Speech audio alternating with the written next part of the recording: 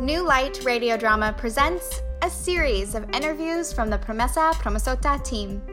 Get to know the artists behind our first radio drama. And don't forget to make a donation to support future work. You can Venmo us at New Light Theater Project or become a donor at patreon.com/New Light Theater Project. Hi, my name is Ricky Lene, and I'm a resident artist with New Light Theater Project. I'm interviewing the amazing John Mulhern, who is the sound designer for Promesa Promesota, written by Gama Valle and directed by Caitlin Page Longoria. So we were just talking about how we both got introduced to New Light Theater Project, and one of my best friends, Lisa Jill Anderson, introduced me to the artistic director, Sarah Norris, many years ago, and we were just sharing how we both know Lisa and how small the theater community is. But yes, please continue. Please tell me, where did you go to school and how did you get started in sound design? Yeah, I went to school for acting. I went to DeSales University, and then I did a summer abroad program at the University of Oxford with the British American Drama Academy. So I did that. I graduated in 2010 and then was working largely between Philadelphia and New York City. Did that for a while, but I've always kind of been in sound design, I guess sound editing, sound engineering. I took classes in college. I had sound designed a show in college, and I did a lot of recording on my own time. I recorded a lot of music, so it was a lot of just kind of figuring things out and just playing around with different programs and different effects and whatnot. So when this opportunity came through New Light, I was really excited about it because I thought it would be a really cool way to kind of jump back into things. Because as we were speaking about before, I had gone back to school recently, to grad school at Rutgers to get my MBA in finance. So I kind of made a big change in terms of career. And this was just a really cool way to kind of get back into things and dip my feet back into it. And I'm really happy with the crew that we worked with. The writer, Gama, is awesome. The director, KP, was a pleasure to work with. And the cast was a ton of fun. So I'm really excited at, I guess, where this show is going to go. That's awesome. That's super cool. I'd love to talk about certain aspects of the show that really stuck out to me, especially in sound design. There was this lovely and thrilling heartbeat that was played mostly throughout. And if you can talk a little bit more about what was your vision as far as the sound design for the project, working with KP and Gama, and what were certain things that you really felt strongly would work with this project? Yeah, a lot of what we tried to capture throughout this particular show was kind of melding both the inside thoughts of the main character, Carlos, as well as kind of the external factors that really impact him. So throughout the course of the show, there's a voiceover that he does, and there was kind of a discussion about, how do we differentiate this voiceover from the actual character without making it sound too ethereal or kind of disconnected, because at the end of the day, we're still going for this sense of realism to really, I guess, help the audience connect to it a little bit better. What I tried to do was kind of weave together those internal and external realities. So you have this heartbeat that's going throughout the piece that kind of shows you, or I guess indicates his emotional state, and also grabs the listener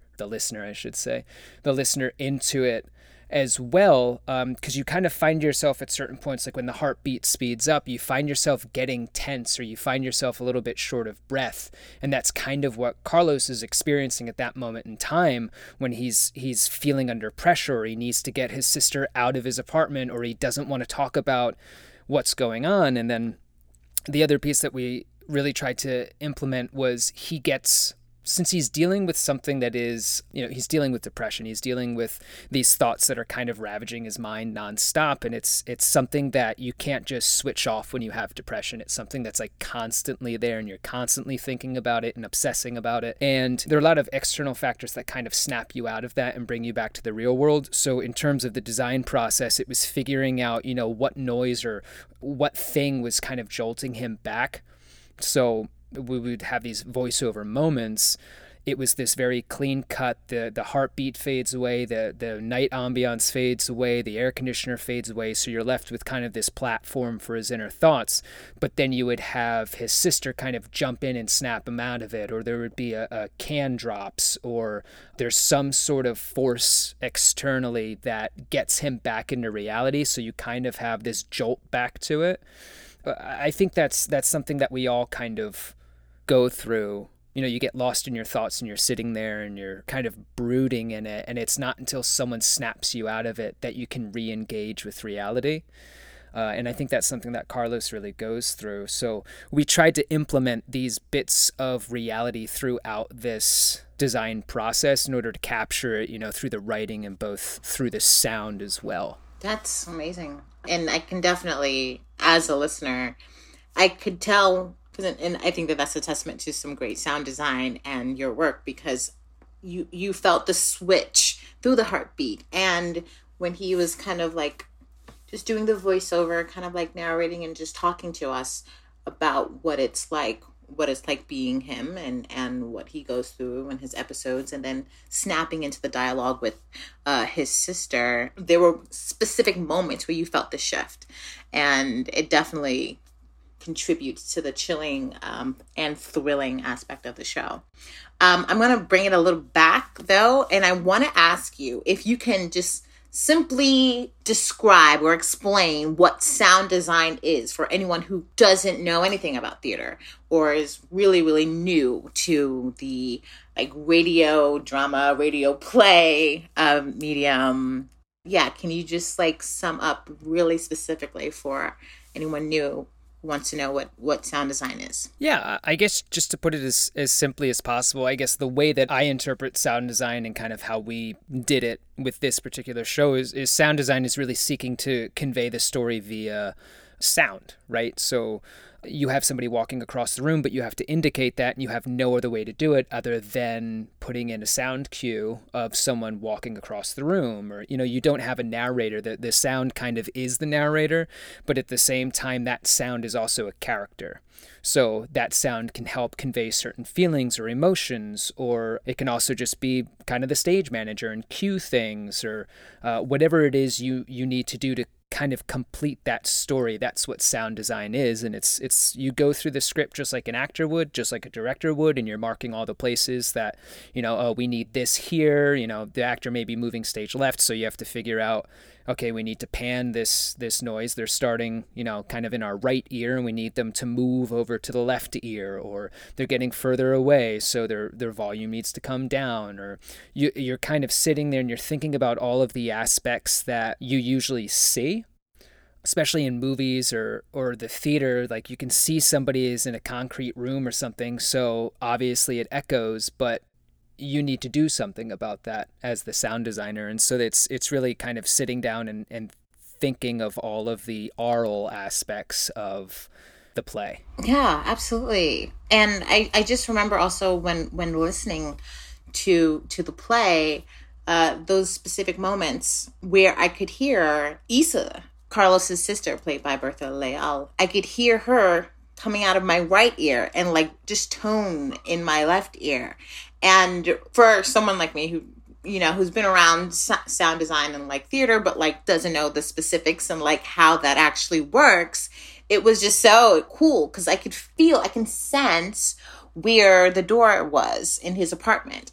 And I think most people take it for granted. They don't even realize that a lot of these details are so important in telling the story, so that you can feel like you're in that same environment. If you like close your eyes, you're like, oh, I'm here in the room with Carlos. I can hear the can opening in the beginning, and I can hear the neighbors muffled and coming from like the right side of his apartment, like the neighbors next door. Like there's so many really, really cool sound elements added into the show. And yeah, that was fantastic. I just want to get final thoughts, like any additional projects that you are working on, or where do you want to go with sound design? Like, I guess, like, where do you see yourself? What would be your goal in the next, 5 years? Yeah, I think it's something that kind of came out of a passion of mine. I don't know if I see myself switching careers back to the arts. I would have to say that if I did, I would probably go with a more stable job in the tech side of things. So I feel like a sound designer would be a little bit better of a bet than an actor for my personal taste. But yeah, I mean, ideally in the near future, I know that the creative committee at New Light is seeking submissions for radio dramas still. So doing more of like this episodic work or doing kind of these short one-offs would still be really cool to work on. Definitely throw my hat into the ring for that again, because it was a really cool process, and it's nice to collaborate again. And then in the long term, I mean, who knows, maybe this pandemic will actually inspire some sort of real medium to come from it. I know I'm a huge podcast listener, and a lot of it is interviewing and like more or less news reporting. And it's not too often that you find a gem of like a radio drama, right? At least that I've really seen. No one's really producing this high caliber lost form in a way. There are surely there's a couple out there that I listened to and was inspired by, but I almost feel like it's a niche that kind of needs to be filled, or now maybe people are kind of looking at a little bit more closely. So it would be really cool to see kind of how that develops over the next few years, if it does. But ideally, yeah, it would be cool to kind of get in on that and ride that train and see where it goes. Well, that's awesome. Yes, I think that is so awesome. And I wish you all the best. And I know that is a huge switch going from, finance to like more of the arts. But I love your work here. And I know that through our network that there's lots of possibilities, more opportunities to continue to grow as artists. And I have no worries that you will be able to succeed more as a sound designer, as an artist in general, especially with New Light. Thank you. I appreciate it. Well, thank you so much, John. This was awesome. Absolutely. And if you haven't gotten a chance to listen to Promesa Promesota, written by Gama Valle, directed by Caitlin Page Longoria, featuring Bertha Leal as Isa and Fernando Gonzalez as Carlos and Leighton Samuels as neighbor, you still can. You can go to newlighttheaterproject.com. You can search the website and you'll be able to find it. This was great. Thank you so much. Thank you. Thank you for tuning in to New Light Radio Drama. This interview was brought to you by Ricky Lene and John Mulhern. Edited by William Phelps, music by Andy Evan Cohen, and produced by New Light Theater Project.